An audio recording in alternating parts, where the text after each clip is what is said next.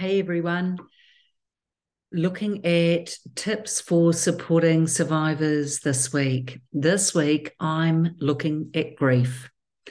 Grief might seem a strange one for survivors, but actually, we do experience it and we go through it quite a lot. So, just for those that may not be aware, there are 7 stages in the grief cycle, and for your survivor friend or family member, they could be at one or all of those stages over the course of a week, a month, or even a year, and go through them and go back to them and stay in them for short or varying lengths of time, depending on where they're at in their own situation.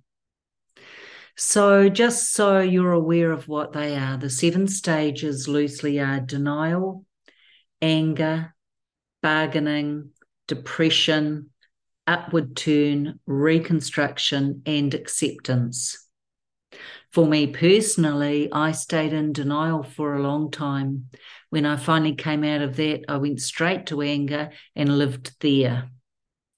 Eventually, I moved between denial and depression, and finally, after many years, ended up accepting. But don't be fooled by what grief can do.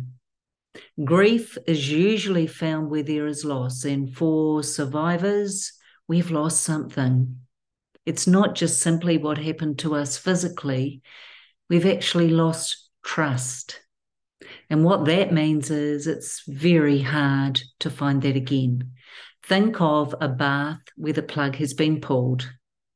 It doesn't fill up quickly. So, thinking about the survivor and their stage of grief, just notice the languaging, noticing the stage they may be in. There is no right or wrong way or formula, and just because it all starts with denial and ends up at acceptance, it doesn't mean your survivor will go neatly and methodically through. They won't, and that's fine. It is what it is. But just be aware there are 7 stages.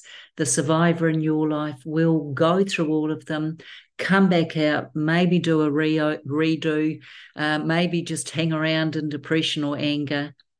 Don't rush them. It is what it is, and they will get through. I hope that's helpful. Please do like, subscribe, and share if this is of value to you. The more survivors we can help, the better. Have a great week.